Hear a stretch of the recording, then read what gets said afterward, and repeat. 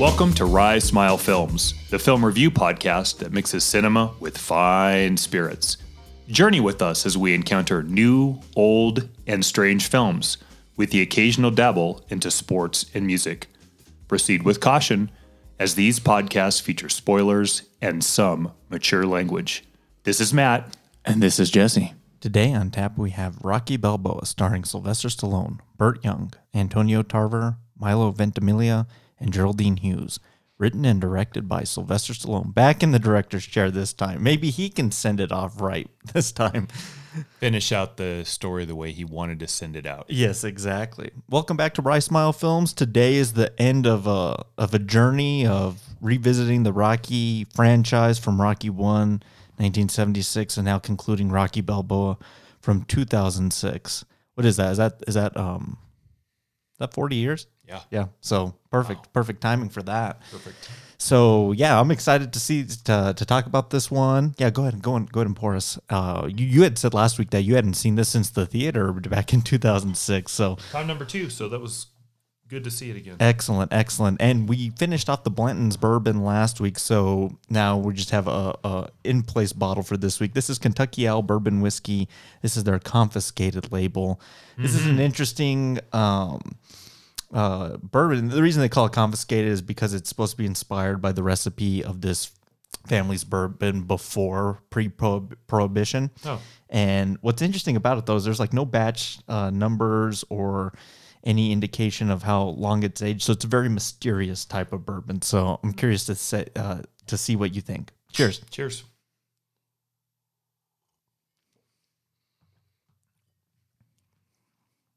What's the proof? 96. Yeah, you can tell. Mm-hmm. Boy, that's pretty complex, actually. Supposed to taste notes of graham cracker, tobacco, seasoned oak.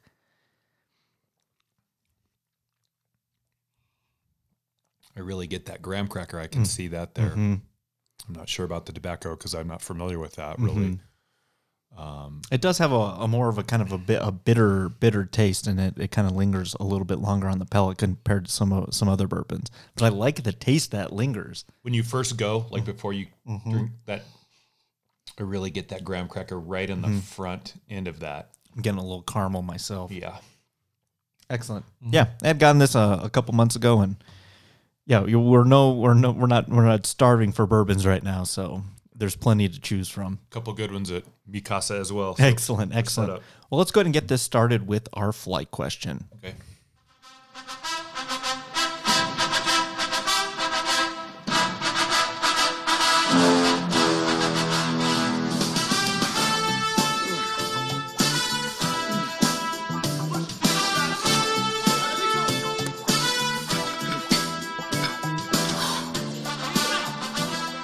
It's nice to get a return to Gonna Fly Now, which was pretty much absent from part 5. That was the only mistake that movie made, though. I'm going to do my best in this episode to not bring up part 5 as if it doesn't even exist. just to continue on. Like we left them off in number 4. I think there's an importance, though, and we'll get to this in just a minute. Sure. But an importance to reframe 6 because I think it makes it more meaningful because of what 5 didn't do. Sure. Excellent. So you have a chance to square all your demons, Rocky style, in this. All right, excellent. I'm looking forward to that. In the basement. Hit us with the flight question, Matt. Flight question is, if you could take any standalone sports movie that currently has no sequels to it, prequel or threequel or anything, and build a franchise out of it, what would it be? So that's the first part of the flight. Okay. And then the second part is I need the premise, and you'll need the premise for me for parts 2 and 3. Okay. So let's do this first. So let's both go with the film, and then so I'll do the film, then you do the film, and then we can break down what the stories look like in 2 and 3. Okay, you go first. Bull Durham. Okay. Go. Mine's Dodgeball.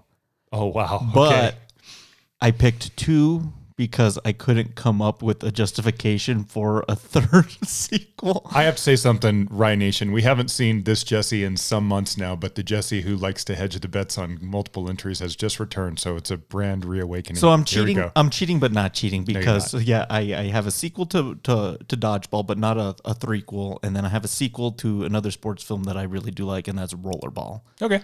So I'm fine with that. there we go. So you want part 2 for me for Bull Durham? Mm-hmm. Part 2 for me is not too far after part 1 ends. And that is Tim Robbins' character, Ebby Nuke Calvin LaLouche, has had his grand emergence in the major leagues. And as the hot new arm in, I don't even know who the Durham Bulls are the farm team for, but whoever that is, doing pretty well. I don't know if he's the ace of the staff, but he's doing pretty well.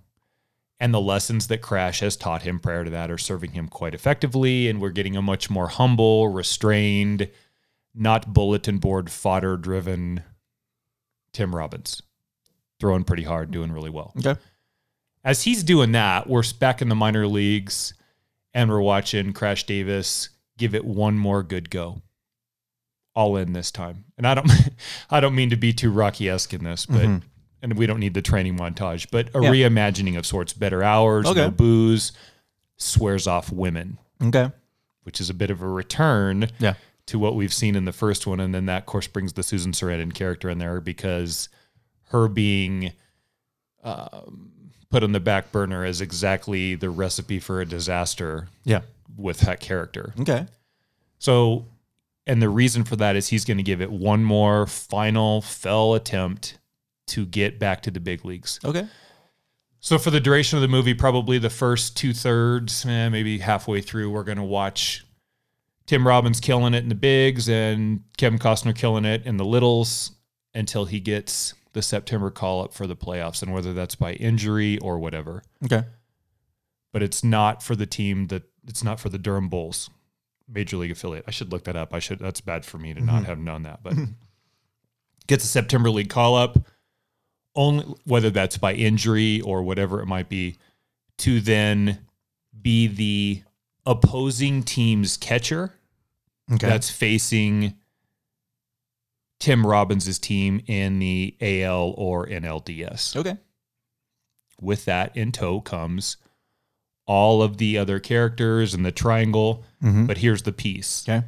At this point, when he gets the call-up, Kevin Costner, Crash Davis gets the call-up, Annie, Susan Sarandon, isn't with him. She'll come back later, but they're not together. Okay. She's in the movie, but they're not together.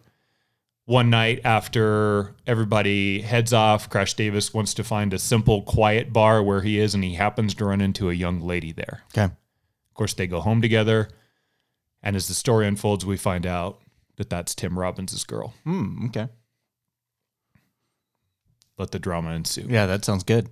Kind of does, huh? I'm surprised they never thought about that, like doing a sequel to that one. They had to have had a discussion. That movie made a fortune. I know. And those guys were really popular at that time. Interesting. Yeah. Okay. And you know who won't be in the second? Robert Wool. Robert Wool. God, can you think of a worse actor that was around for entirely too long than Robert Wool? From Batman to Arliss to Bull Durham. God, he was brutal. Isn't he in The Natural too? He is in the I don't. No, he's in the Babe Ruth movie with John Goodman. Babe. Yes. Yeah. No, yeah. Okay. That guy. that funny. guy. That's funny. Ugh. Okay, give me your part 3 too. Okay, so whatever happens, and they make their peace, and we have a winner and a loser, and I'm not even sure I care whether that's Davis or Robbins or LaLouche or whatever you want to call Tim Robbins' character. Yep. Let's go ahead and move forward some number of years. Crash has long since retired, and Tim Robbins, as Calvin LaLouche, has ascended to a latter part aged veteran, if you will. Whatever team he is, the manager gets fired, and Crash Davis is hired as the manager of that baseball team. Okay. There you go. Simple enough. Yep. So you're kind of reworking through some of what happened in one. Certainly, you slept with my girl, and maybe your team beat me, or maybe my team beat you, and the rivalry between those two alphas. But now Crash in a superior position as baseball manager. To, at this point, I think Tim Robbins' character, who's recognized for the necessity of the series as one of the better pitchers of all time, trying to come to terms with having to deal with superior and anterior positions in the relationship. At this point, I don't even care if Susan Sarandon or any of them are in it. She doesn't have to be in part 3. Yeah, I'm not exactly sure where that goes with the baseball element. Yeah. I just think that's a nice completion to what I think is a really interesting relationship in film. Now, I have to tell you, when that film first came out, I was disappointed in it. I was too young for that movie. And I thought that was going to be like a hardcore baseball film. And that's what I wanted. Like I wanted the natural minus the ridiculous mystical element that's in that lightning hitting trees and the spirit of dad and all that bullshit that's in that film. I like that movie. Okay. Yeah. I didn't want that in there, but I did want a baseball movie. And that really isn't much of a baseball movie. It really isn't. So if you want a baseball movie, it's For Love of the Game. And that also is a bit more heavy on the drama than it is the baseball. Yeah. But that's closer. I actually don't want that in Bull Durham Part 3 either. I just want these two to come to some understanding with each other. And I don't know what that is. Yeah. And I don't know if it's that moment in the 7th inning when Robbins is his arm is fatiguing and there's a guy in first and second and he's ready to pull him. And this is everything you've built me up to be. Don't do, like that moment on the mound that has to be in there. And I think I want them both to probably win whatever winning is together. Okay. And then we ride off into the sunset and we can put that to bed. Interesting. Bull Durham. Nice. I like your choice. I kind of knew you were going to pick Bull Durham. Really? I kind of did. Because when I was looking at just kind of lists of sports, I was like, Matt likes this movie a lot. And I was like, I think he could kind of come up with probably some ideas for a sequel for that one. So can I ask you a question about that? When did you have that pinpointed? Like when did that thought cross your mind? I guess when you asked me, and because when you said sequels, and I just kind of thought, okay, what would justify a sequel? And then I was like, oh, Bull Durham. And then I went baseball, football, boxing, and then I was like, I think Matt's gonna pick Bull Durham. So I just think that's interesting that you know me better than I know me because I didn't decide that until about 10 o'clock last night. So I should have just called you and said, Jesse, what's my choice? What should I pick? A lot of heartache. That's awesome. Okay. So, well, to that. Yeah. So part of that was kind of the difficulty for me when you told me that about this question. I liked it. And then I started looking and I was like, man, it's really hard for me to justify one sequel to a lot of these sports movies, much less two others. You know what I mean? Sure. Like, and then the ones that I probably would have gone into sequel territory with already have sequels like, oh shoot, what was it like Major League or like some of those movies? So I kind of Blue Chips is out there. I could have picked Blue Chips. Have you ever seen Celtic Pride? Yeah, where they kidnap Damon Wayans? Yeah, because he's too good for the Utah Jazz. Yeah, that's a kind of a funny movie. Yeah. So I went with Dodgeball. We'll call it Dodgeball 2: The Revenge of Globo Gym. And it's more so it's Peter, Vince Vaughn's character. You know, really kind of this melding of gyms, and he's pretty successful. And be more so the redemption story of White Goodman, Ben Stiller's character, because he's fat now, so now he's got to lose the weight. So I think I see him going like a Miyagi sort of journey with a new like dodgeball mentor. That's not Patches O'Houlihan. It's someone else. And at the end of the day, Globo Gym's still going to lose because they can't win in that story on ESPN8, the Ocho. I want everyone back. Yeah. Everyone has to come back. That's one of the funniest movies I think that's ever been conceived. You just put it on, and I don't know how you just not laugh. Right. With Jason Bateman and Gary Cole as the commentators. The Ocho. That's good. Bold move, Cotton. Let's see if it pays off for him. Yeah. Jason Bateman. Yeah, like that whole was that Christine Taylor and Justin Long? Great cast in that film. So that's one choice. So then I went with another one that's kind of a I guess a sleepy cult science fiction movie, which is Rollerball with James Caan and John Houseman. And I really like that movie, but you know me, I like my science fiction with the little corporate espionage. And that's exactly what that movie is, with like roller derby murder sport. So for those of you that haven't seen Rollerball, it's like a roller derby arena, and you got to get these balls into the hoops, kind of like Quidditch, but they can like kill you on the court, and there's motorcyclists, and it's kind of insane. And it's like, that's like the undercurrent to the political, the corporate tension taking place within Rollerball. But I think they just had the seedlings in that to expand on what the rest of the United States and the world looks like through the eyes of Rollerball as a sport. I know they remade that movie John McTiernan did in the early 2000s, and it's trash, but I'd like to see a continuation with that. Why not? I don't even care if James Caan's in it. I just want to see more of that world. So give me the the basic idea, like rollerball has become a worldwide phenomenon, and we have global interests all at stake, sort of vying for global domination through the teams they put in the rink. That sounds good. That could be awesome. Yep. Boy, you could be playing with a lot of very heavy things in that, and that fits that science fiction, corporate, global espionage thing that is right up your alley. And that's interesting because I haven't seen that movie in many a decade. The science fiction that comes out now, and I like it. Like, it's very cerebral, it's very epic, it's big, or it's very space opera like. That's Star Wars and Star Trek and those type of films, Planet of the Apes. I haven't seen that corporate, like, espionage science fiction thriller that was so big in the 70s, whether that's Alien. Yeah, like whether it's Alien or RoboCop, Soylent Green. Like, Yeah. we haven't really seen that movie in a real long time, like the corporate takeover, corporate villain aspect. So it might be time to bring that one back. I like those choices. Yeah. For all the film producers and studios out there, we're just a phone call away. we'll write Dodgeball too. Revenge of Globogen. Before you cut us out real quick, Suck failure, LaFleur. did you see the new trailer for Freaky? Yes, I did. The new Vince Vaughn flick? I should have texted you because I was like, man, this is Freaky Friday meets like Friday the 13th. It's like, and with Vince Vaughn, I was like, you're gonna love this movie. I'm going to love it. For anybody that hadn't seen it yet, check it out. But the idea is Vince Vaughn's a serial killer, and they go through that Freaky Friday premise, and he switches with a high school girl. Yeah. It's by the Happy Death Day group, Yeah. and I really love the tone of that film.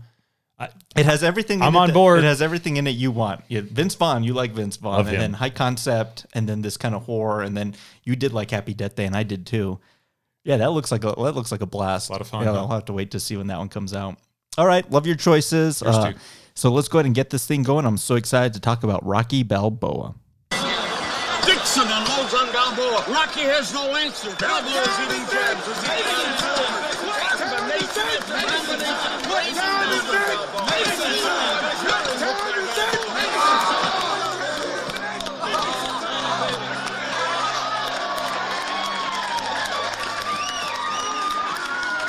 Now Dixon is stunned. He is reeling. He is almost not on his feet.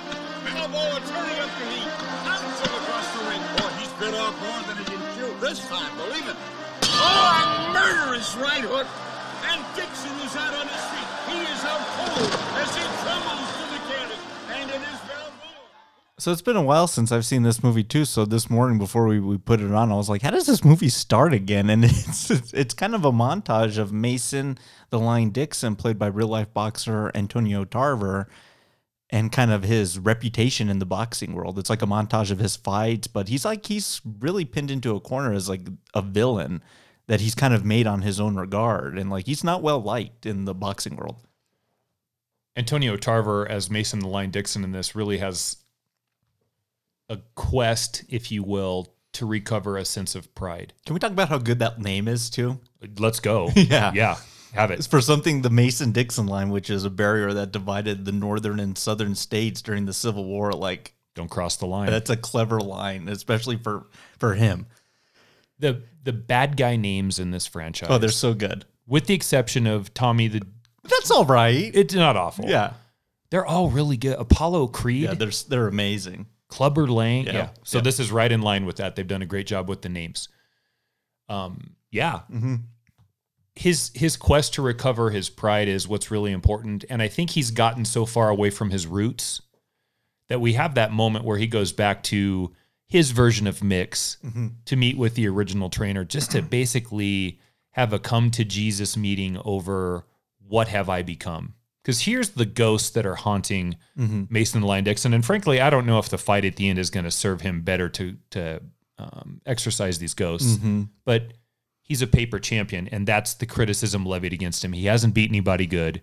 The heavyweight division is pretty soft right now, and he's the best of a bad crop of fighters. I like how the word in the boxing world is you fought a bum. They're all bums. Bums. Hey, the bum from the duck. Yeah, Yep. bum. Mm-hmm. That's very Philly, too, right? Yeah. That's a big term in That's Philadelphia. got to be a Philly thing. That Yep. guy's a bum.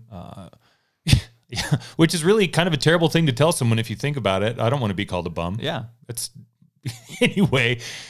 Well, I think He's Mason, considered the best of a crop of bums, I guess we could say. And I think he's portrayed really well as the villain right from the get-go, but also a sympathetic villain too. You really kind of feel he doesn't want to be in this situation. He hates this career that he's really good at. I mean, he's 33-0 and with 30 knockouts, but he's not respected. He doesn't know how to turn it around, and he's just constantly compared to all these other fighters. Like that's got to be frustrating from him from his perspective.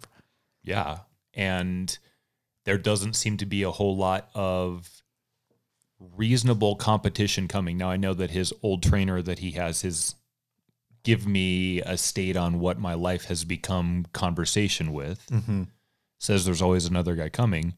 He just has no idea the other guy coming is Rocky Balboa. Sure, yeah. Boy, and he comes. So let's talk about the first kind of montage of sorts with Rocky, kind of catching up with him and where he's been the last 16 years since Rocky V. And I like what they do here. I mean, it's real simple. He wakes up, he feeds the birds, he goes and collects, feeds the birds gumdrops. Yeah, what was that? Yeah, that's funny. I don't know. Maybe they like gumdrops. But he goes to the Italian gypsy market, and he's again, like really well liked, well regarded. Everyone's really friendly to him.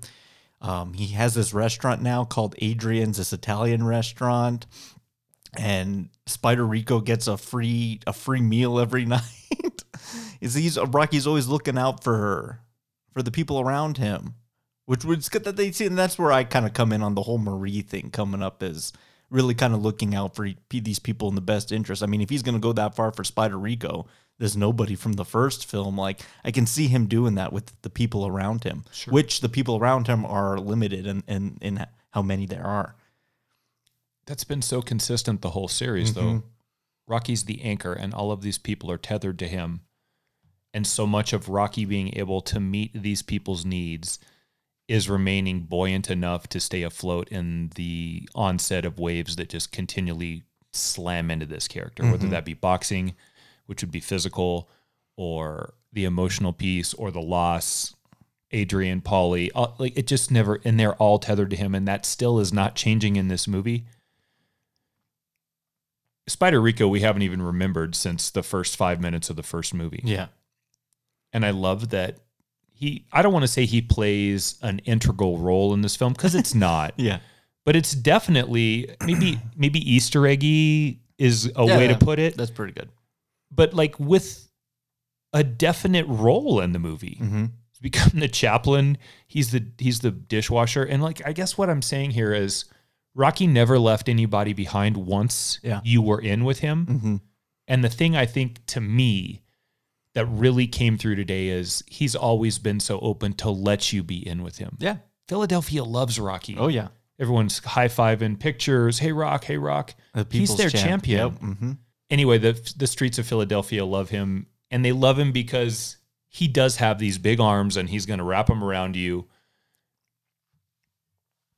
And that's played out again with Spider and Marie. What did you think of this montage? This, I guess, is the anniversary of Adrian's passing, and it's kind of like a journey through like all their first, the pet store, the ice rink, the grave where he always sits, I think every day, comes to visit. Like it's part of his routine. And we get Paulie again being as cantankerous as ever. But then we get kind of Rocky we're just kind of living in the past here. And it's really sad. His own son didn't even kind of come to be a part of this. Like Rocky, like truly, now that Adrian's gone, like there's not a lot of people like for him to be close with. Yeah, sad's a way to put it. And they're certainly letting the audience live through that with Rocky. It's emotional. And every memory seems to be based or tied to something with Adrian. And what you're getting now is a man who essentially is estranged from his son, widower from the death of his wife. Yeah. And about all that's left from the former version of Rocky is Paulie. He's not the fighter he used to be. Apollo's long gone. So there's really not a whole lot left. And then, do you know what it reminded me of really was Rebecca. The restaurant he works in is named Adrian. Yeah. And it's filled with, as much as there's the shrine over on the northeast wall of his accomplishments. His Apollo mural. Yep. There's one at the guest stand of her. Yeah. Right when you walk in. And so there's the specter of Adrian in this place and in his life, and the movie isn't afraid. And I guess to let you live through it, and they spend a good 20 minutes in this film on the anniversary of her death, or I'm not sure what anniversary it is, but some anniversary. That's what I thought it was. Of her passing. Yeah. I'm glad you didn't look over because I was crying. Okay. I really was. It's tough, man. It's well done too. It's like, I like how it's paced out, and you got Bill Conti back, and he's not doing his Vanilla Ice impression this time. So the music's actually really good in this movie again. And all the places that we visited with them early on in the story, which I don't think were grand places, have fallen into a state of disrepair or decrepitude, and they're even worse. Like that ice skating rink. It's not even there. It's rough. Yeah, they tore it down. So you just get Rocky dealing with the state of what his life is now. And I don't think he's unhappy, but this is really important to the scene that I know we're going to talk about, because you told me something I thought was important today, which is your favorite scene in the whole franchise. Yeah. We're setting up to why that discussion is going to matter so much, and maybe even more so with who he has it with. Sure. But that's a really long answer. What did I think of it? It's hard for me to watch. Yeah. Shed a couple tears. But at the end of the day, I think it's pretty well put together. Beautifully done. I'm kind of glad Sylvester Stallone's back in the director's chair. Me too. I think some time has passed for him to kind of reflect on his career and kind of come to terms. And he's been very vocal on record saying, I was negligent when we did Rocky V. Like, we did it for all the wrong reasons. It was money, and it wasn't a proper send off for the character. So for him to realize that, to get back into the writer's computer and the director's chair to give one last stab at it, this whole film to me just feels like a much better send-off than the prior entry. I mean, it's self-referential and Easter eggy to the rest of the series, the little nods and stuff here or there to the introduction of Marie, who we haven't seen since the first film. Like, to me, this film bookends part 1 better than what they thought they were doing in part 5. Jesse, when did Sage pass? It was after this. It was like 2012, I think. Okay, so it wasn't yet. In a weird way, Rocky is doing Sylvester Stallone is doing the most method version of acting without going through method acting. Yeah, he doesn't have to. When you say self-referential, boy, you've said a mouthful there, because the movie is him and his story. You know, the final candle on that birthday cake of Rocky's greatness would be dealing with the loss of Sage or an estrangement from his son. And thank God that didn't happen, because that would make that even tougher to shoot as he's dealing with that. But as he's talking to Paulie, and we're talking about exercising these demons, and I have stuff in my basement and I miss my wife, he's not just talking about an Apollo and Mick. That's his life for all of us. And Sylvester Stallone has his own personal story that I don't know as well as I know mine or yours. Yeah. But we all have that. And that gets back to, that's why he's such a believable character, is the man's dealing with the shit that we all deal with in everyday life. Tell me about the stuff. What about it? Tell me about the stuff inside. Is it angry? Angry? Are you mad because Adrian left you? She didn't leave, Paul. She died. Okay.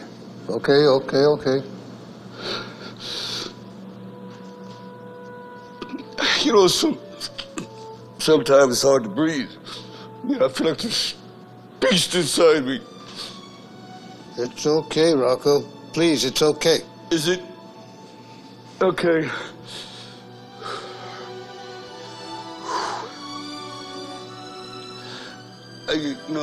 I just never knew it was supposed to be this hard. It wasn't supposed to be like this, Paul, you know.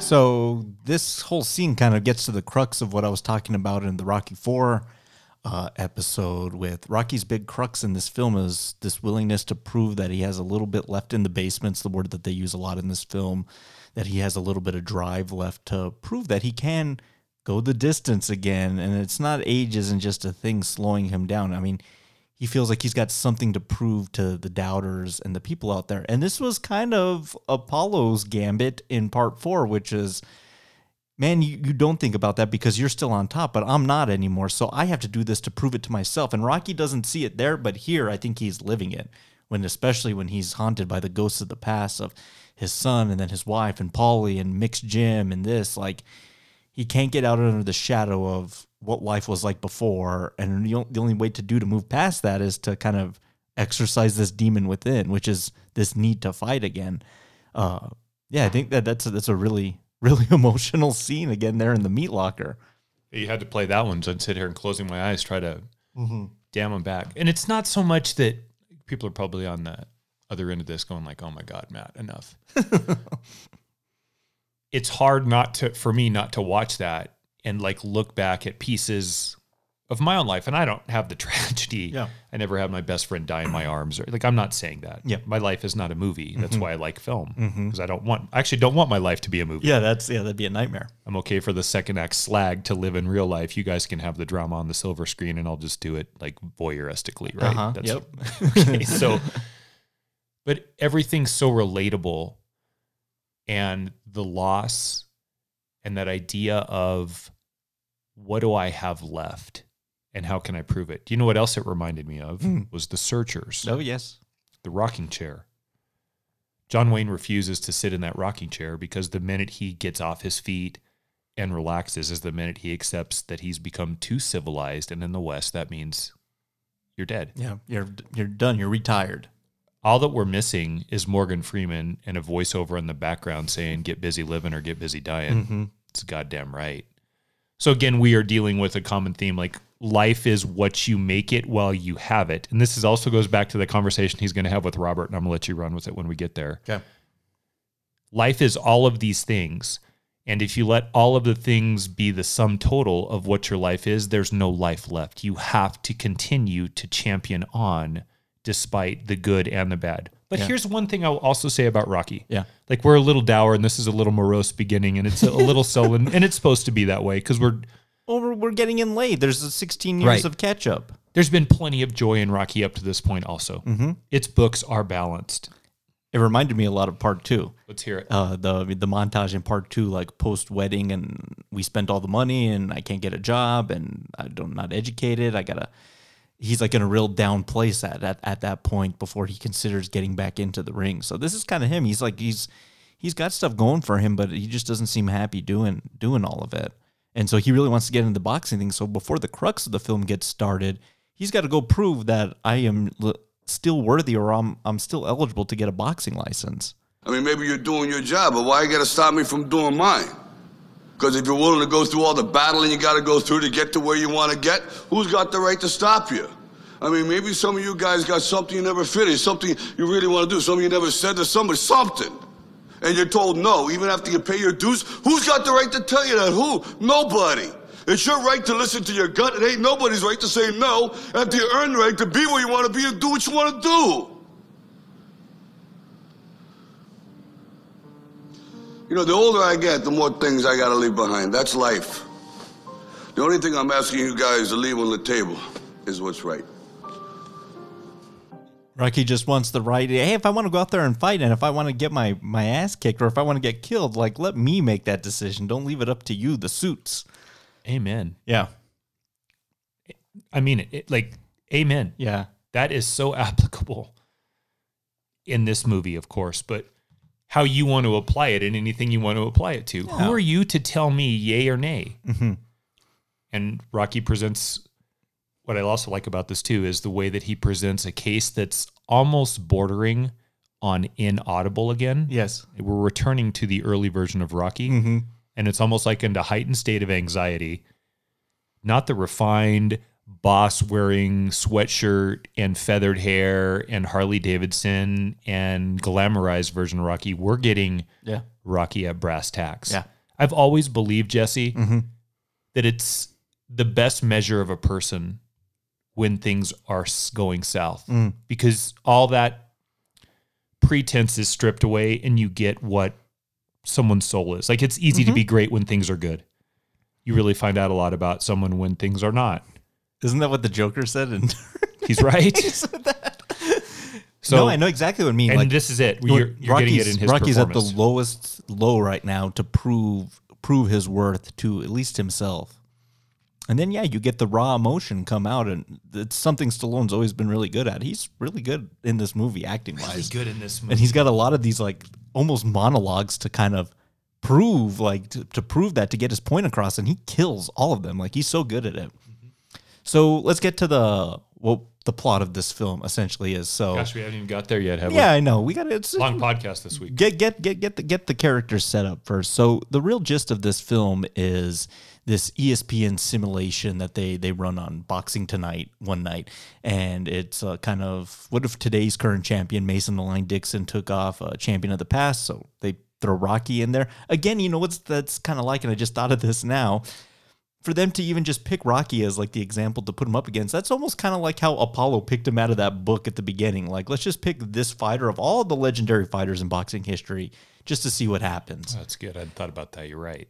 And in this simulation, like, Rocky wins, and it's shocking to everybody. And 13th round and a hail of shovel hook uppercut, and knocks Mason Dixon the hell out. Yeah, so in Mason Dixon's corner, he's trying to get on the right foot here and be treated legitimately as not the villain. So his promoters and his managers are like, look, this thing got people interested. It could make us a lot of money. It could get you looking better in the eyes of the public. And he's like, I don't want that. That's a show. And I don't need to do a show. And then on Rocky's corner, he kind of sees it as an opportunity, but then it's like that whole age versus youth factor.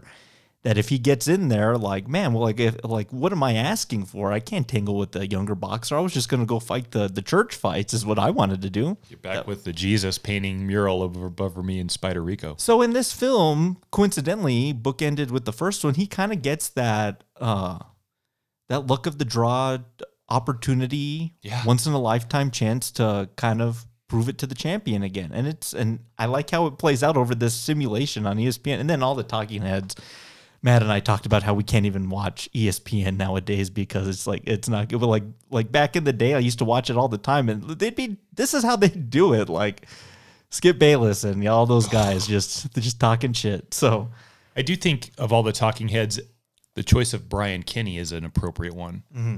Brian Kenny, before Kellerman kind of stepped in and took that role, was the resident expert at ESPN on boxing, and then he hosted a show later on. It might have been on the MLB network, but it essentially was, and I don't remember what the title of the show was, but the one that I really remember is Why You Can't Blame Bill Buckner for the Red Sox losing the 86 World Series. Top 10 reasons. And so it was... That's pretty good. Yeah, a contrarian look at moments in sports history that played out in historic fashion, but maybe... there was a lot of the other story that people didn't consider. And that Bill Buckner one with the 86 Red Sox is a great one where they miss the ground ball between the legs and the Mets win and all that. So using Brian Kenny as that is a really good choice. And that was striking to me in this film. Mm-hmm. They put a lot of talking heads and ESPN like stuff that you said, I'm with you. Yeah.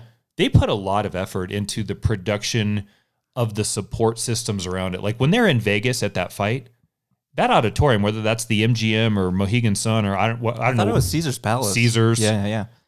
Mohegan Sun. I think that might even, I think that's Arizona, wherever. I don't know. Whatever it is. No, it's filled. It looks like an HBO pay-per-view fight, like production quality. Looks good. Jimmy Buffer there. Yep. I mean, the works. It's all there. Yeah. So they put some money into paying for those extras. And also, did you notice, like when, this is off the subject a little bit, but when the fight ends and Rocky's leaving, how the instructions must have been from background or the extras. Mm-hmm. We want you to doll yourself up like it's New Year's Eve. So we want plenty of plunging necklines and plenty of bling. And they're all, do people really dress like that to go to fights? I don't know. Yeah, I guess a fight can be a glamorous occasion. I don't know. I know. Cause I mean, the only ones I've ever seen are a few here locally and nobody wore that kind of stuff. Yeah, so maybe it's Vegas. Yeah. It's in Vegas. It looks real. Mm-hmm. The voices sound real. The conversations they have after the video. The commentary, feels good. Burt Sugar in there was one of the earliest sportscasters that I really found to be interesting. Young me would listen to Al Bernstein and Burt Sugar break down boxing. Like I love boxing. I don't know if anyone's picked up on that. Like it's probably top 5 of my favorite sports, but not in the current state. Yeah. I loved it as a kid growing up. It's excellent. Not as good now. So I remember Al Bernstein and Burt Sugar and all of those characters, and Burt Sugar with his fedora and these bombastic statements, and Larry Merchant being in the ring semi-drunk with all the post-fight interview. Like, oh my God, Jesse. Yeah. It is very authentic. Good. They did a great job. Yeah, I'm glad they kind of went this angle with that. I had forgotten that it was kind of presented this way, this fight. Okay, so we got to get Rocky on board, and so he takes a little convincing.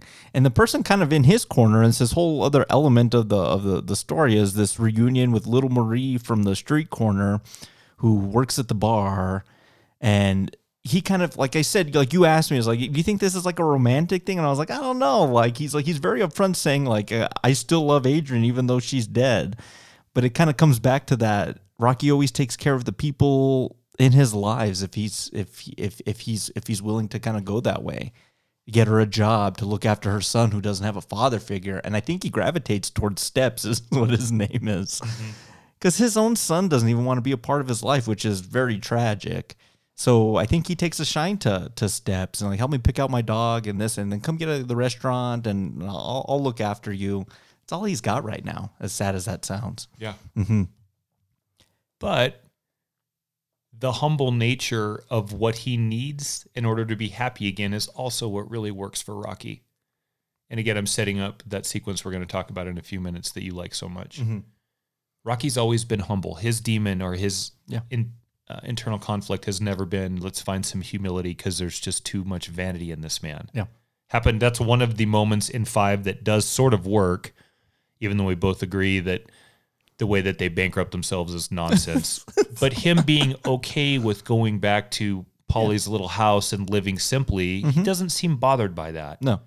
This man at this point just wants to reassemble some structure of social relationships or friendship. Yeah. And anyone that's a nice enough person and will have him, he will have. Yeah. Because, I mean, the last thing that Marie said to him before we left this was, screw you, creepo. I know. And they bring it up, and he's remembered that. And it's been a bit of a dagger that he's been at in his heart for a while. And 40 years later. Oh, my gosh, poor guy. Yep. But Marie is, I think, a suitable, I mean this with great caution, love interest in this film. I do think it's in there to be at least considered by the audience, but I don't think it's played out to that. But there's definitely, they address it. Yeah. They talk about it. Yeah, they do. And then there's the kiss in the doorway a little bit later that is somewhat of like family to family. Like, I kissed my family. Yeah, that's what that felt like. Right. So I'm with you. But there's a hint, and I think that works. Yeah. Because like you said, Yeah. Rocky just wants a friend. Just Polly's not a good friend. Just willing to look out for those around you. So she helps convince him, like, if this is something you feel like you got to do, then go do it. So Can we talk about Marie for a minute? yeah. Have you seen that actress in anything else? Mm-mm. Isn't she good in this? Mm-hmm. I think she's terrific in this. Yeah. Who is that? Geraldine Hughes. Like you said, I've never seen her in another film. If I have, and it's just I don't remember. What was you're the money guy on this. Okay. What was this movie made for? 26 million? And you said it was his biggest hit since Cliffhanger. So yeah. essentially an 8-year run of 8 years, shit. 10 years. No, that's 93 to 2006. 13 years, yeah. about the time of Rocky. Yep. What did it gross? Do you know? Like 150 Holy worldwide. smokes. Yeah, it did pretty good. Interesting. I'm wondering if maybe the selection of her was budgetary. I have no idea. That's a slam dunk casting. It's a good casting in general in this film is again on point. Yep. So she helps convince him to kind of get back in the ring. And then one thing I kind of forgot about, we talked about our Bond formula with Rocky, and you get a fight, you get this recap, you get a training montage. One thing that I forgot that you get in literally all 5 Rocky, and then even in the first one, except you see that one on TV, is a press conference. There's always the press conference scene. Let's say the following happens. You win, let's say you beat an old guy. You lose, say a thumb in the eye, you be the joke of the decade. You all know that'll never happen. This is only an exhibition. Don't go trying to make more out of this in that computer trial. Okay? Is this sport in enough trouble without these circus events? Next question. Sir, this looks like a cheap bit of ring theater between, no offense, a has-been and a man whose own credible legacy and popularity is in doubt. What's the upside? Doubt? Upside? I mean, what do you mean upside? I mean, what do I have to do? You know, I'm 33-0 with 30 knockouts. I'm doing you people a favor. I'm having this exhibition for you all. And you're gonna get up here and make a mockery out of me? I'm the champ. I mean, I get pissed, this guy get hurt. See you at the fight. So they both have things working against them. Like, they're already crucifying this fight before it's even happened. Rocky, they're calling you a Balboasaurus because of your age. Mason, why the hell are you even doing this, like, promotional shtick with this fight? Like, what are you both? They both are like, it's like a lose-lose for both of them at this point. I think you're watching some of Mason Dixon's troubles with bad promoters. Mm-hmm. And it's reminiscent of what Rocky dealt with at various times in the film, whether that be Mick protecting him from it, or in the entire bad guy in number 5. Duke. Bad promoters. And they've just said, look, we created this wonderful world for you, Mason, and you've acted like an asshole and ruined it. And actually, he doesn't, at this point, even in that moment, he's not really that big an asshole. No. But something has happened and the crowd doesn't love to see him fight anymore. And I can't tell you, and we don't know why that is. Yeah. Other bad fights, who knows? Mm-hmm. So this is almost a Hail Mary to resurrect this guy's career that's entirely determined through the promotional element of the Mason-Dixon Corporation. Mm-hmm.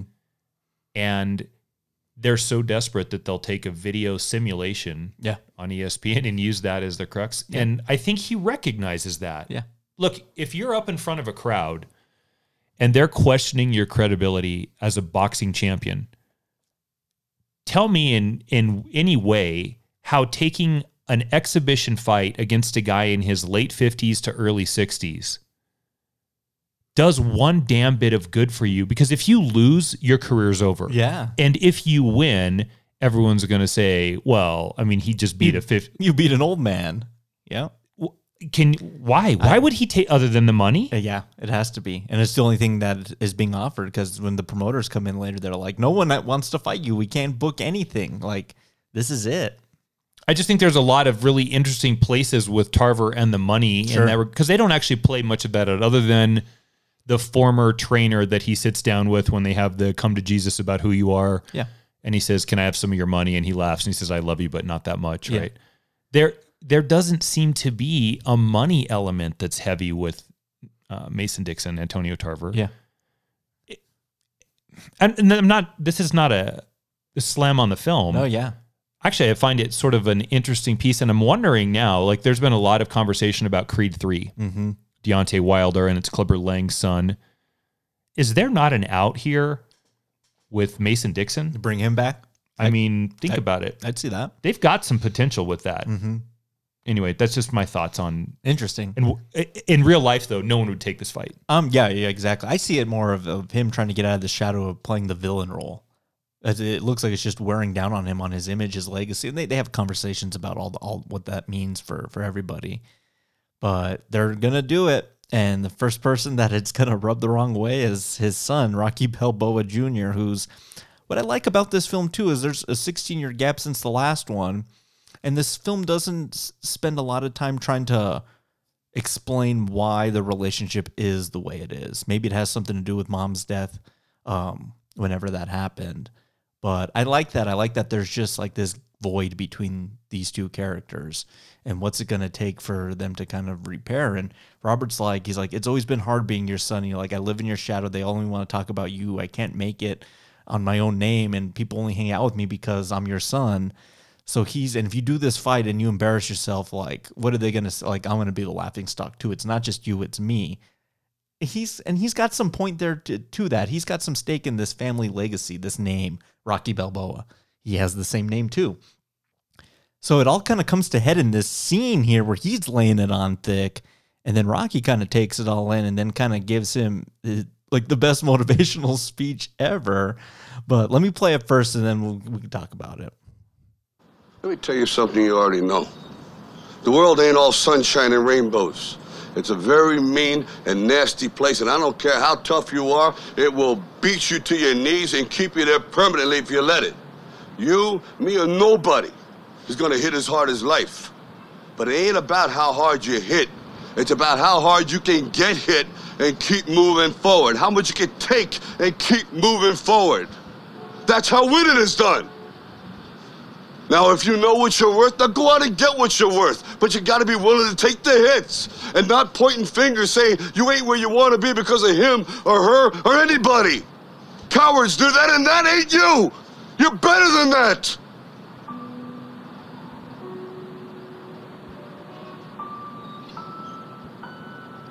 I'm always gonna love you no matter what. No matter what happens. You're my son, you're my blood. You're the best thing in my life. But until you start believing in yourself, you ain't gonna have a life.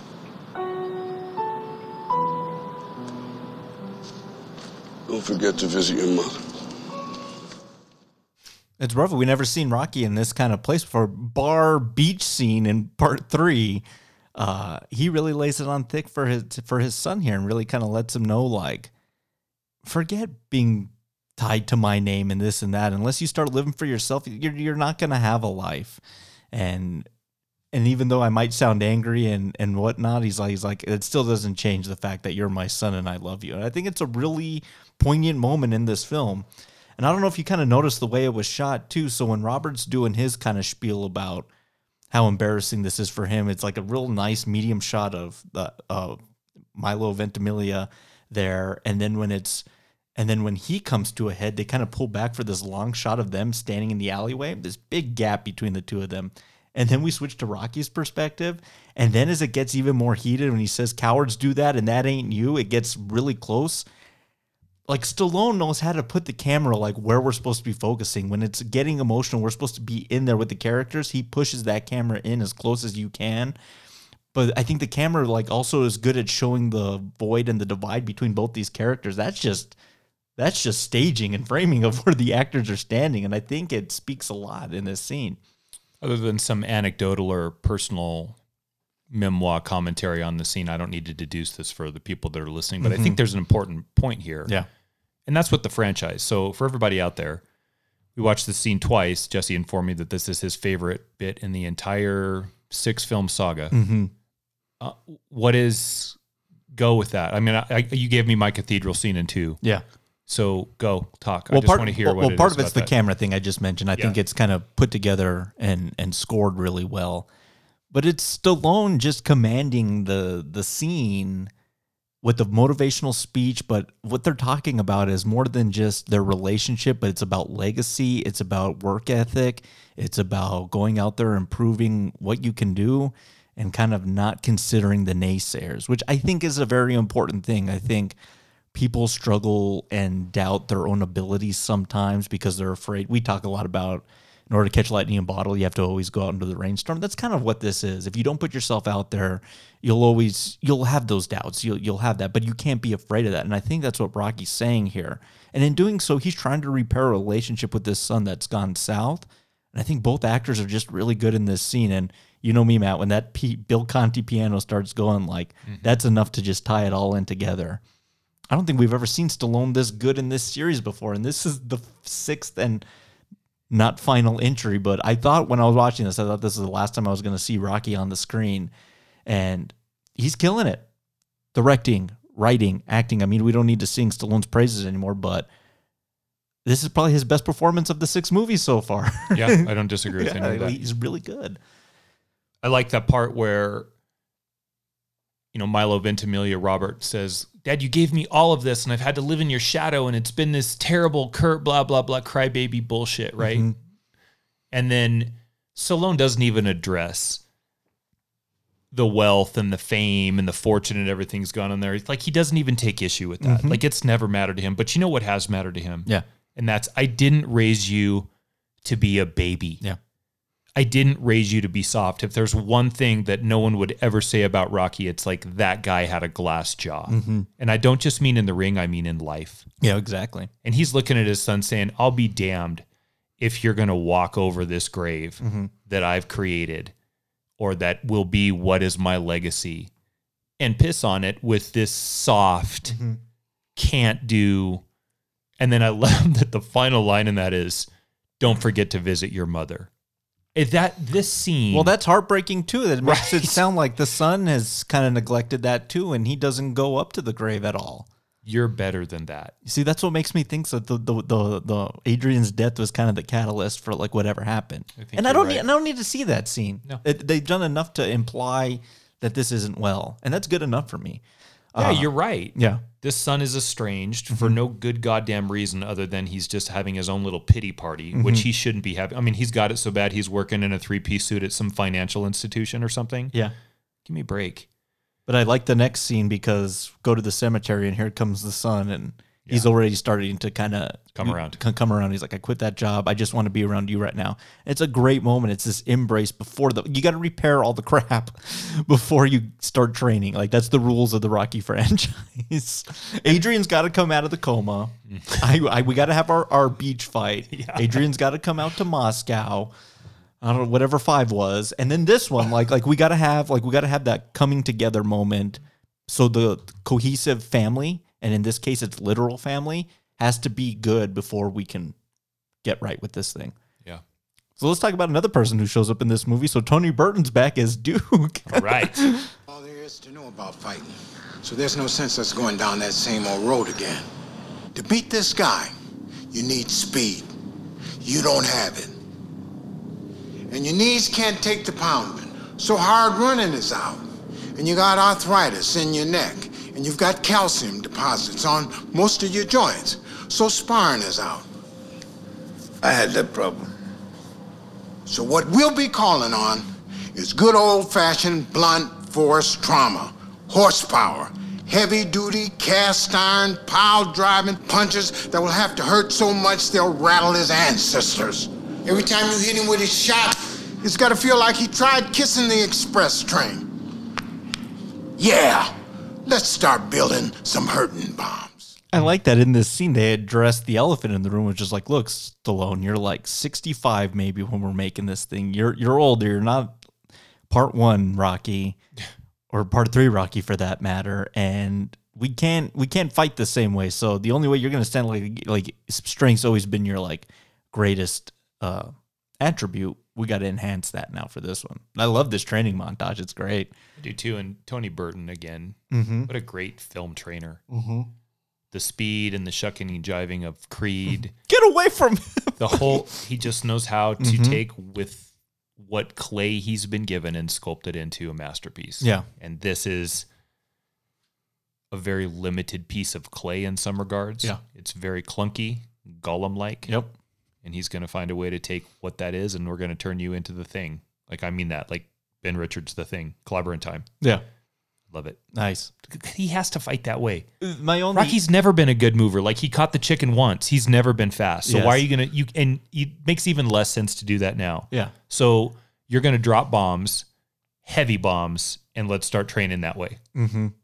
I love the training montage too. Yeah, so around this time we talked about it last week. Like there was all this plethora of like reinvigorating old franchises with new entries, whether that's Terminator Salvation or this one, Rambo, Indiana Jones 4, Live Free or Die Hard. There was like this movement of, okay, let's give them the nostalgia, but like, let's just continue on the series. But like the joke is that they're old. And I like that Rambo movie too, but I think it works the best in this movie, like addressing the age element because it's part of the story.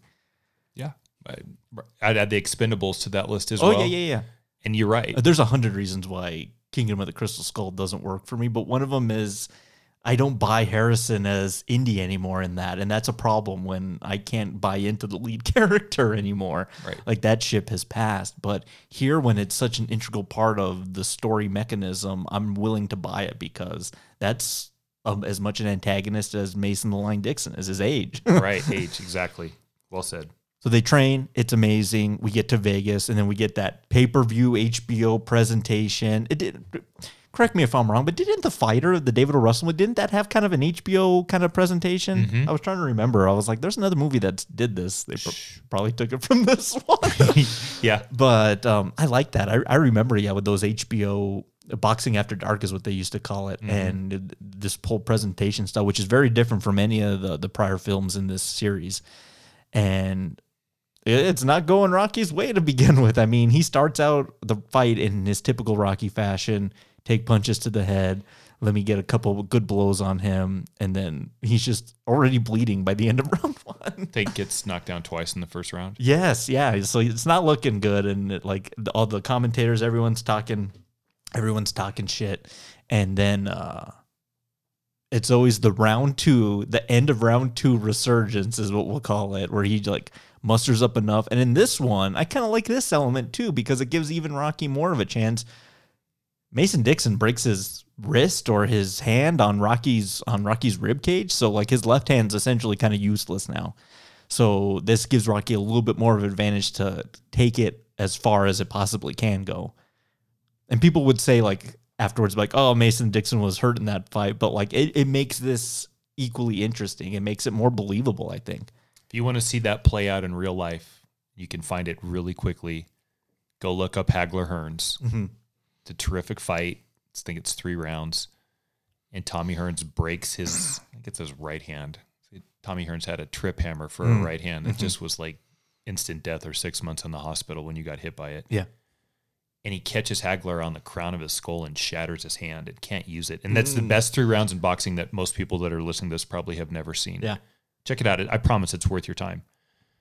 So I like also that this movie uses pieces in boxing lore from the past that have worked because it gives you a basis for a story that's not totally far-fetched.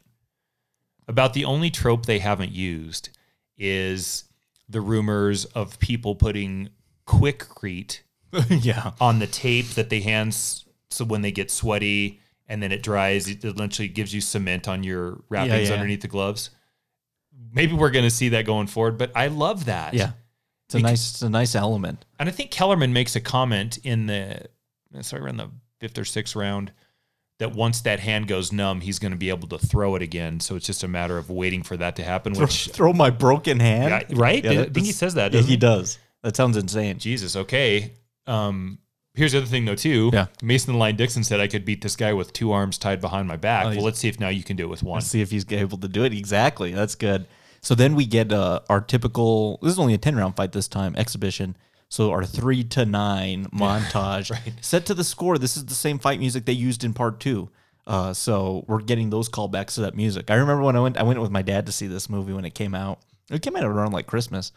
And I remember when this music kind of came out, I was like, I know that music. So like it knows how to tap into nostalgia of the franchise with just its musical cues. Like I'm able to kind of call back to like those moments in the series, and I really like that.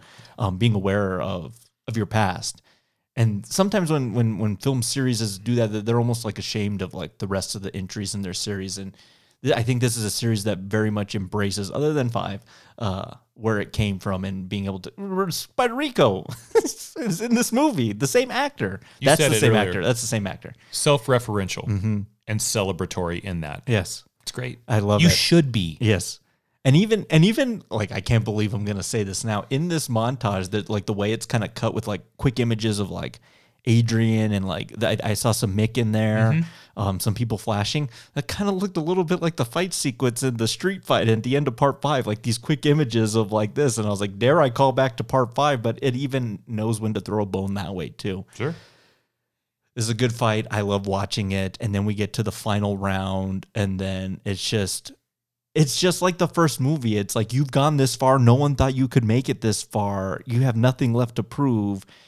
I just want to be standing with him at the end of this. This is how you do a book-ended ending. Like this is how you do it.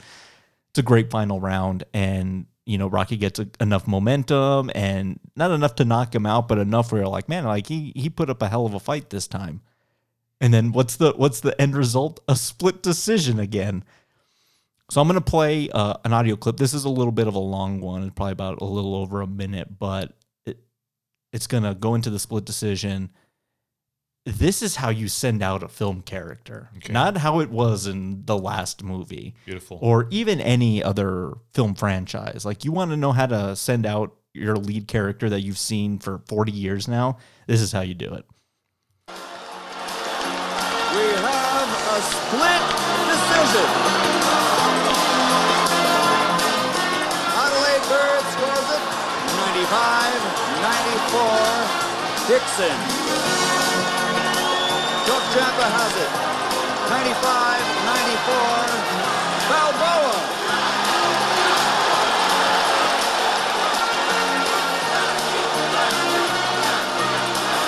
And Bill Graham scores it 95-94 for the winner by split decision. And still undefeated, the heavyweight champion of the world, Mason "The Line" Dixon.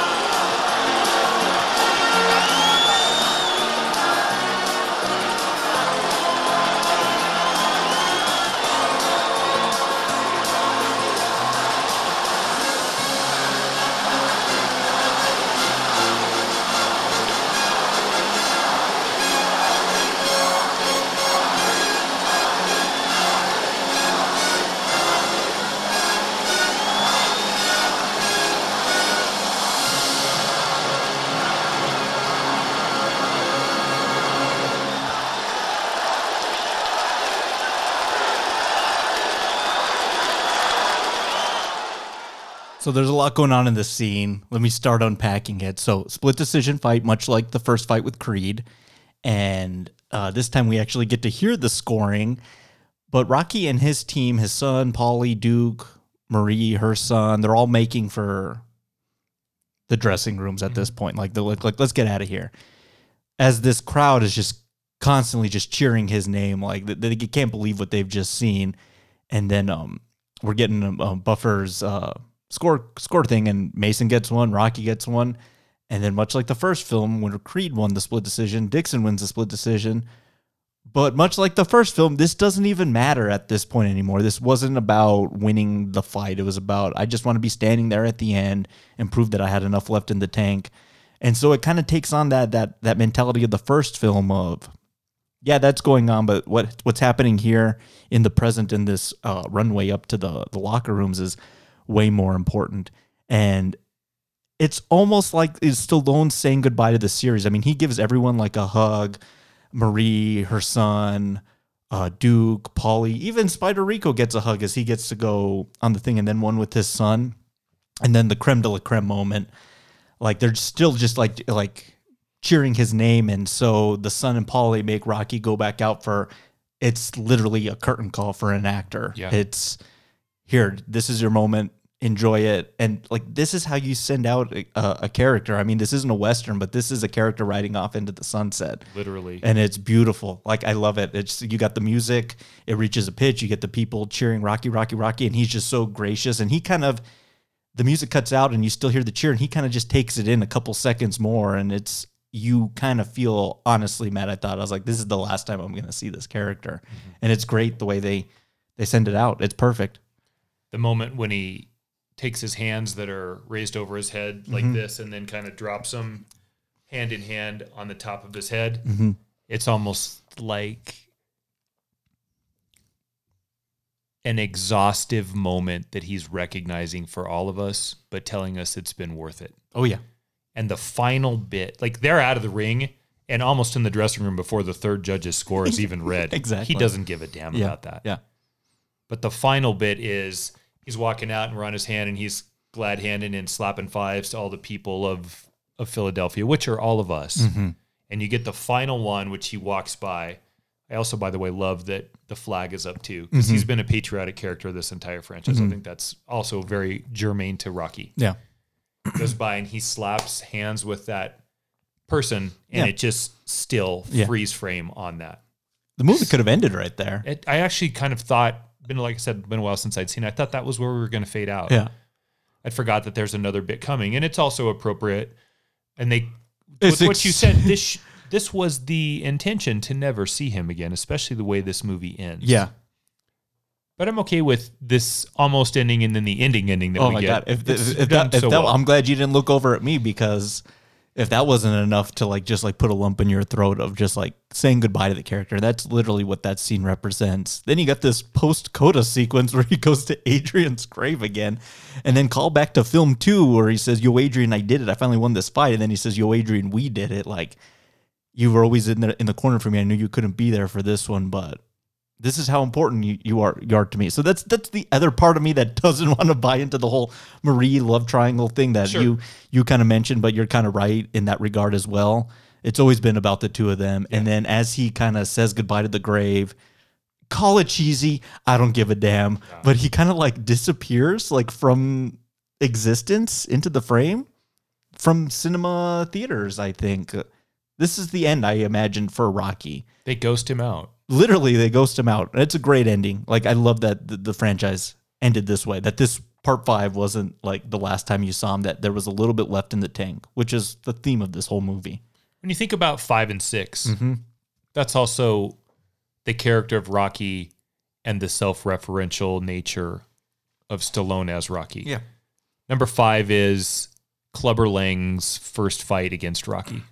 Caught up in the bullshit, not down to what's worked, forgotten what got you there, and you get 5.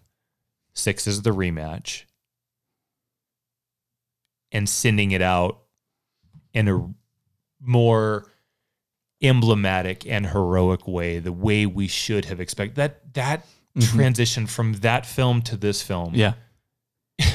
in a strange way, or maybe not, because that's been the whole movie. If you look at it, the whole movie is a story about the self-referential nature of the characters in the movie. He has to get up off the mat one more time and go out on his terms, which is what he told Robert and which is what he's proven over and over. And the tethered nature of Rocky and the things that he's meant to people, Yeah. he has to go out like this. Yeah, well, of I'm course. speaking about myself. Yeah. He has to go out like that because, I depended on him a little bit too. Yeah. And he can't go out like in an alley fight. He's got to go out the way he goes out, even if they ghost him at the grave. Yeah.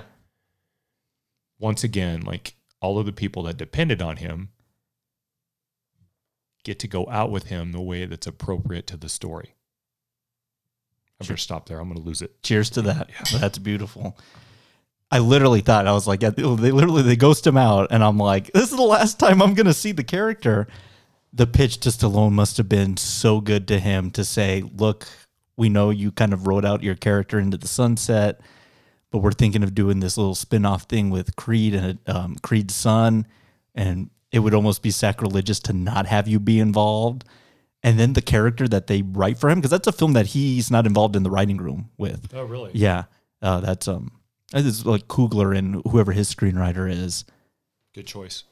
Pull a great arc for his character in that film, and I'm glad that he's involved in those Creed films. But literally, when I left the theater, I was like, that's it. That's no more Rocky. Like that was great. And I don't need to see anymore. But then I knew when I saw Creed, I was like, yeah, I'm glad he's back too. The one thing I was thinking of is the movie ended. Yeah. And where Creed picks up. Yes. I think when Rocky Balboa ends, he and Robert are good. Yeah. Something happens. Yeah. Something else happens. Right? Because when we start off with Creed, and then what 2 ends up being, speaking about another like emotional bit in that film. I know. Oh my God. If that was bad on this, you guys should have seen me in the theater. Yep. Something else happens. Yeah. And I don't know if I need that explored or explained. Yeah, I don't know if I do either. Because I would also say, as much as Robert has been estranged from Rocky and the shadow of Rocky, look, it comes up in Creed again. And I think if that was what was driving the two of them apart, I don't know if those demons are gone. And I can see how that sort of still plays along. Yeah. And I certainly like that they're not together. It creates more drama on the screen and it's more enjoyable to watch. Of course. But, right, something definitely has happened from the end of Balboa to Creed. Yeah. Who knows? Yeah. Best left untold. Indeed. What's your favorite tasty note of Rocky Balboa? So many. There's a lot of great scenes to choose from. Actually, kind of like maybe this might change in 5 minutes, but I'll go with this now. I really like that conversation that Marie has with him in the van. When she basically is giving him her version of the Adrian in the shore or in the ocean, but not really. Yeah. Pep talk. Yeah. I I just really believe it. Like, I think that I buy her character. I can see Marie saying that. Rocky stuck his neck out for her way, way early in the franchise, and she's repaying it, and he's been good to her, and she hasn't really understood why he's chosen to champion her and her son's cause. And I think that close second would be that scene in the doorway to his hotel room. Mm-hmm. Because you know what she doesn't do in that scene that's equally important? I'm doing two here, sorry. Is go inside? Yeah. She doesn't go in. Yep. Because he invites her in, and that's loaded, right? Yeah. She doesn't. She stops at the threshold. Yeah. It's good. So is maybe my tasting note is her. Yeah. I don't know. Yeah, she's good. She's an unsung part of this film. Really good, really well cast. Mine's the scene that we spent a good chunk talking, him and Robert in the street. They're my favorite moment in the series. It speaks volumes. There's a lot. It's a loaded sequence. That's my favorite one. This had to have been pretty close to Milo Ventimiglia's first appearance in film. Maybe on film. I mean, he'd done some TV work prior to this, but this is kind of like maybe feature film. This is pretty close. Yeah. Gotta be, yeah. Yeah. Okay, Matt, what's the... Oh my God! Might swing a little bit differently for the fences on this one. Usually we reserve this for such a shocking scene. I'm going to go more for the emotional pull of what this means for me.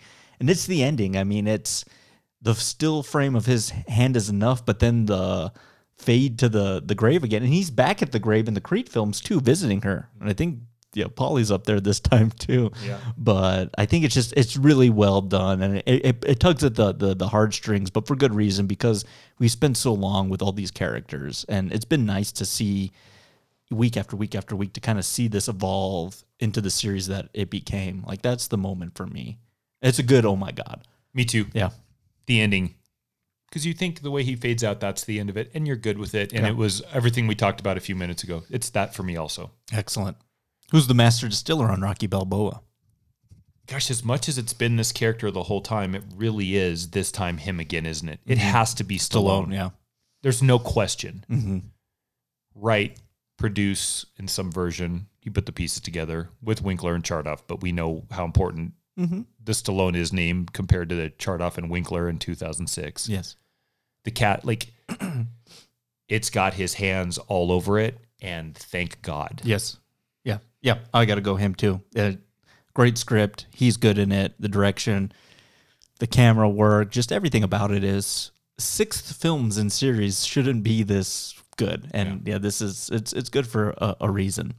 How are you going to rate and grade Rocky Balboa? We have Rock Gut, Well Call, Single Barrel, and Top Shelf. What are you going to go with for this one? It's Top Shelf. To come back from where it was. From the ashes? And actually, even if this was just a standalone film and there was no others, I think this would be good. Just as watchable, and I'd be completely content. That's a trick, isn't it? Yep. 5 previous chapters, and you can come along and tell a story that not only meets the needs of the 5 previous chapters, but also works in a standalone capacity. That's really high praise. Yeah. I hadn't really thought about this until just right now. It's actually a masterpiece of writing, isn't it? Yeah. I mean, the performances are great. Yeah. That is a killer writing job. Mm-hmm. I wonder if maybe we've missed something. And I know we've talked about it some, but maybe Stallone's best traits are behind the keyboard. It could be. Yeah, he is. But I think he's just so in tune with this character too, because he's lived it. So yeah, it's Top Shelf for me. Yeah. Like what I said earlier, I listed all those crazy sequels like Crystal Skull and Terminator Salvation and Live Free or Die Hard, Rambo. And, well, I don't think the age gap within those series was particularly kind to those films. Like, there was obvious time passage. So then when you get the gang back together, it doesn't quite work again. But here, the time passage is the crux of this story, and I think it works really well. Agreed. Yeah, this is a top shelf Rocky film for me. This is one of my favorites in the series. It sends him off the right way. If this film is so good, like I can literally say, you don't have to watch 5. Go from 4, forget 5, get in this one. And I think you get enough. You get in late, you get the time passage, and the film does a good job of catching you up with the characters and kind of showing you where they're at right now in 2006. Yeah. I really like it. And again, like I said, I thought this was it, but then we got Creed, and we're going to save Creed for the inevitable Creed 3 release, because then those films are loaded with a bunch of subtext and character stuff. And Rocky with cancer this time. If you didn't think this was hard, that was hard. And then Michael B. Jordan as Adonis, he's amazing. Like those films, and then bring Drago back into the fold. So much to discuss with those particular films. So excellent. That's Rocky Balboa. Let's send this thing out with a nightcap.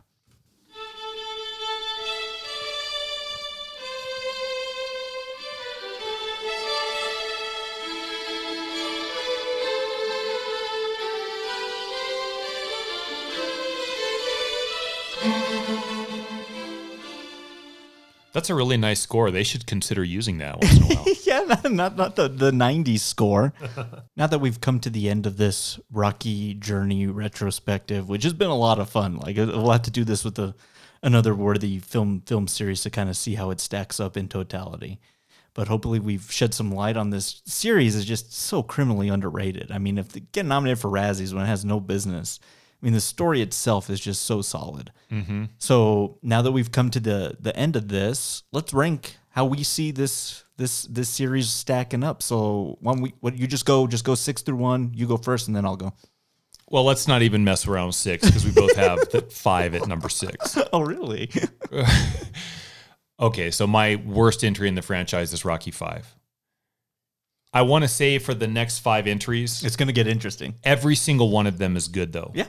So no, I feel the same way. It's picking a diamond or a ruby among a chest of beautiful jewels. Yeah, there you it go. just depends what you want to. Okay, so this is crazy, but I think I based my rate. I don't know how you're going to do it, but I kind of based it just based on this viewing and this experience of these episodes of like how I felt watching them, like which ones spoke to me the most, and then how the conversations happened. So that's kind of how I did it. It's fairly similar to the way I did this. Cool. Number 5 for me is Rocky 4. Number 4 for me is Rocky 3. Okay. Number 3 for me is Rocky 2. Okay. Number 2 for me is Rocky Balboa. Okay. And number 1 is Rocky 1. Gotcha. So excellent. 5 at 6, 4 at 5, 3 at 4. Oh, it's good. I can't keep track. 2 at 3, Balboa at 2, and Rocky 1 at 1. Excellent. Oh man. Oh yeah. It was kind of hard to do. Like you said though, that first one you've seen maybe more than any other movie. Yeah. So that one's real close there. All right. Yeah. Number 6 at me. Rocky number 5. It's not great. It's not great. Number 5 for me is going to be Rocky 3. Okay. Again, though, like I still really enjoyed that movie. This was really hard. This might be shocking to you. At number 4 for me, the first one, Rocky 1. Wow. Then I got to go at number 3, Rocky 4. Again, that's just an incredibly important one to me because that was the first one I saw. And then like watching it this time, it like really, I was like, man, this is a pretty good entry in the series. Number 2 for me, the film we just watched, Rocky Balboa. And then number 1 for me, what I consider to be the best film in the series, has a lot of my favorite training montage and sequences, Rocky 2. Yeah. It's a great sequel. It's one of my favorite sequels of all time, but it just expands so much from the first one and just runs with it. And I think having Stallone in the director's chair has done nothing but improve this franchise. He has just more control over all the elements. So yeah, that's the ranking there. I wish and I searched this week for it. I couldn't find one. Now, if I have to throw the Creed stuff in there, that whole thing's going to change like crazy. Yeah, no, me too. I think I might make the case, and that Creed 2 is the best of all of them. It might be. Yeah, it might be. I couldn't find any reasonable or real in-depth story as to, from Stallone's perspective, what the origin of the idea was in this film. I really want to know, like, this movie or this thing in life or something happened, I saw this, and that's what created Rocky for me. Because that's got to be a great story. And maybe he got a really great high concept idea with a genre of film that Hollywood loves. Boxing and gangster movies are kind of staples. Sure. About every 3 years, right? Yep. They come out with a good one. And then that character flourished the way that it did in 1, that it just sort of gained momentum and Yeah. snowballed down the hill. Maybe. It grew, yeah. It certainly did do that. I don't think he's going to tell anybody that after we did 1, I had a vision that there would be no way. 8 of these films. Yeah, there's no way. But man, around 3, he had to have sort of been looking around thinking like, I think we really have something here. How far do we want to take this? Yeah. And I think you reach 5 and you're just like, yeah, I think we've took it about as far as we can go. Have you read the same thing that I have about Creed 3, that maybe one of the big sticking points in that film is actually Stallone? I've read that a couple places. I haven't read a whole lot about the development of that film, so I'm kind of in the dark on that one. Jordan's on board, and whatever bad guy they want to use, whether it be Deontay Wilder or someone else, seems to have an interest. Okay. What I've read is that Stallone has kind of come out and said, I think that character's played out. Well, it kind of ends pretty good for him at the end of the thing. I know that it's gonna, he sticks around long enough, they're gonna have to do like the death of him, and I'm not ready for that. I'm not ready for that either. So like, if his involvement's like, I don't think you can take the character. Like, I can kind of agree with that. And honestly, at this point, like the way 2 ends, it's kind of Adonis's solo story now. Like, to let him take it and run with it, You're right. and I'm okay with that. You're right. So yeah, we'll have to see when that comes up. I'll pay attention to the development of that. All right, the end of the Rocky franchise cask. This has been a blast to Sure has. just watch all 6 of these films. It's September, mid-September. Matt, I've been in spooky season since probably like The day you were born? the day I was born. Yeah, you never leave it. Yeah, but I've been yearning for this. So yeah, October, Halloween, fall, right around the corner. Looking forward to it. And so we're going to build some scary stuff for you in this cast. But this is a playground that Matt and I just love to be in. I mean, if we could talk about horror every week, we probably would. We like the diversity that the podcast offers us in terms of films we get to choose. So we're gonna call this next cast Horror Plus One because it's been a while since we've had some people here in the studio with us to kind of discuss with them, show them stuff for the first time.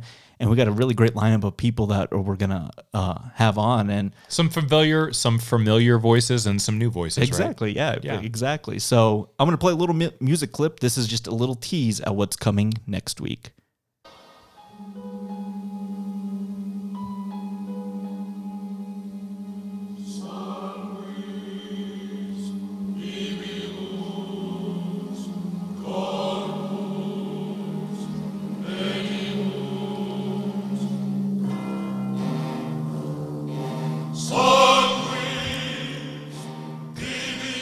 It got so dark in this room right now.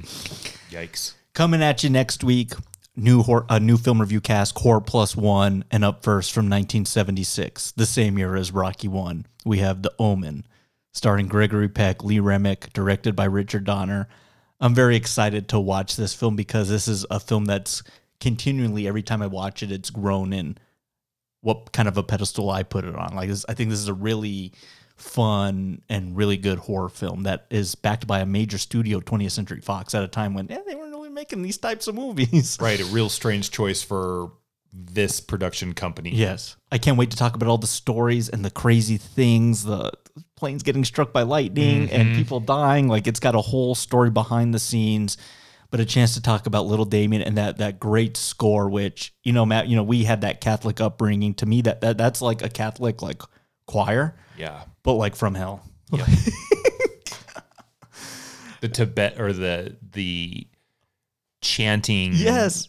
In a monkish kind of way. It's kind of beautiful and eerie all at the same time. And I don't think we've talked about Gregory Peck on this podcast before, so this is the first offering from him.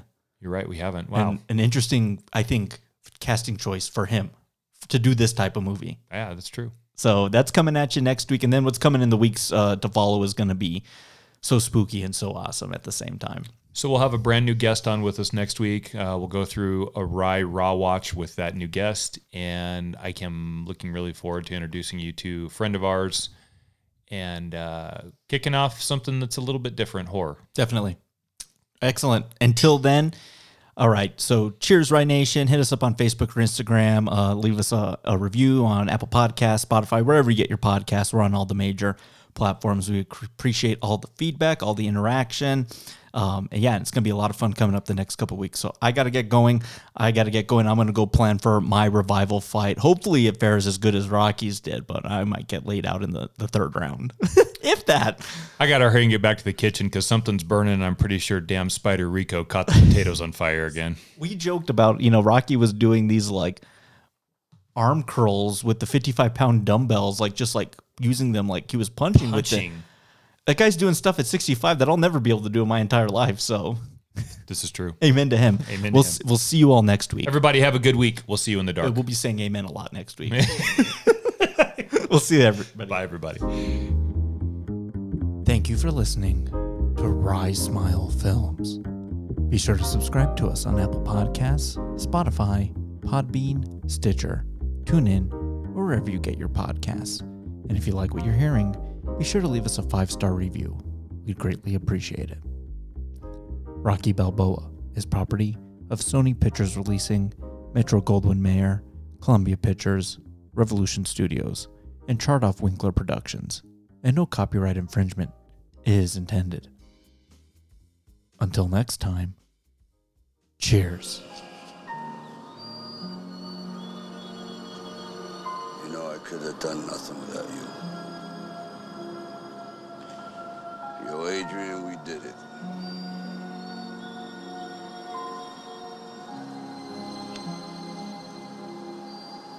We did